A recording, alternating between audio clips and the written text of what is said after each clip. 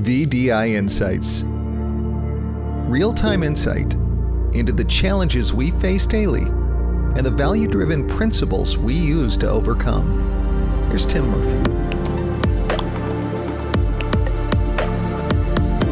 Today, I just want to talk a little bit more about mindset. Mindset is such a powerful thing. It's really hard to even describe. I don't think you really know what you're capable of until you've really dug deep into your own mind, your own self-awareness, and you've really tested yourself. I guess the best analogy would be athletics. And maybe that's just because I've always looked at myself as an athlete, growing up playing 3 sports and just having athletics and coaches my entire life. But when you think about like the 100-mile marathon, I mean, just think about the thought of running 100 miles. Or a guy who gets on a bike and bikes across America. Or someone who goes up in a hot air balloon, goes into the stratosphere, and then just jumps. I mean, just think about that. Those are things that it's hard for me to even conceptualize, for me to even accept that that's possible. Number one, because I haven't done it. But what does it even take to do something like that? You know what? Investing in real estate really is no different. And so many people have come up to me and said, hey, I can't believe what you're doing. I can't believe you're doing projects like that. How do you do that? And at the end of the day, it's your mindset. And what I want to talk about is, because I've come to the conclusion over such a long period of time, testing myself, pushing myself, and always trying to become my best self, which means that I need to reach levels that I haven't been, or I need to go places I haven't been, or I need to push myself to do things I've never done. I did the Murph workout. Now, if you don't know what the Murph workout is, it's pretty intense. Is it a 100-mile marathon? No, it's not. But it is 300 squats. It is 200 push-ups. It is 100 pull-ups. And it's a 1-mile run there, and it's a 1-mile run back. All in one workout. So if you don't think it's too hard, then I would say strap on a 20-pound vest and do it. And if you don't think that's too hard, then you know what? You're doing something right. Because I'll test anybody to run the Murph workout, because that's what I've done. But then what I wanted to do is I wanted to push even harder.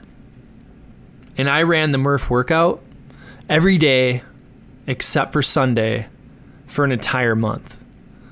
And let me tell you this, when I did that, it was a test of my will, and it was a complete test of my mindset. Because when you wake up every morning, for me it was usually 5 or 6 a.m. on a Saturday, on a Friday, after a late night working, after a night out with the boys, and you say, okay, let's get the Murph on. And you run that mile, and then you do those 300 squats, and then you do those 200 push-ups, and then you do those 100 pull-ups, and then you say, all right, let's get back home, and you run another mile home. I can tell you this, waking up in the morning and knowing you have to do that, it will test the way you look at yourself. It will make you have to convince yourself that anything's possible. And you will have to find words to motivate yourself. And that's exactly one of the reasons why I decided to do it, because I wasn't sure what I was really made of.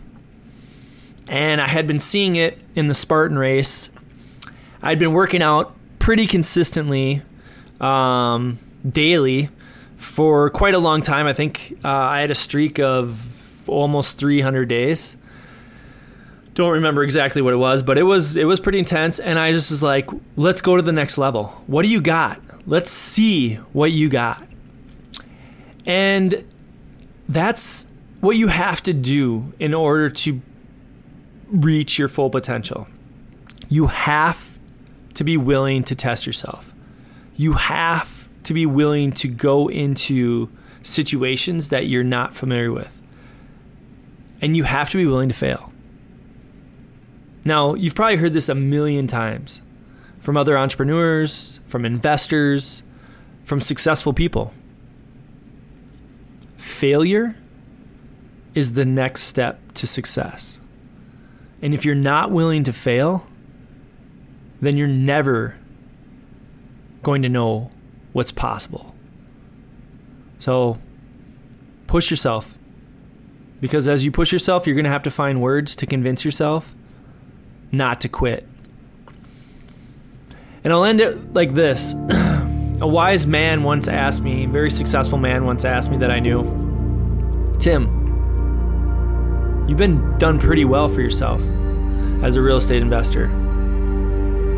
What's one piece of advice you would give someone? Let's say your kid or another young kid or someone that wants to aspire to be like you. I said, that's a great question. And I have a simple answer. And he said, well, what's that? Don't ever quit. We hope today's insight helps you navigate your value-driven investor journey. If you're sick of being alone and find value in being around like-minded people you can turn to for investing advice, our value-driven investor community was built just for you. Join us at valuedriveninvestor.com.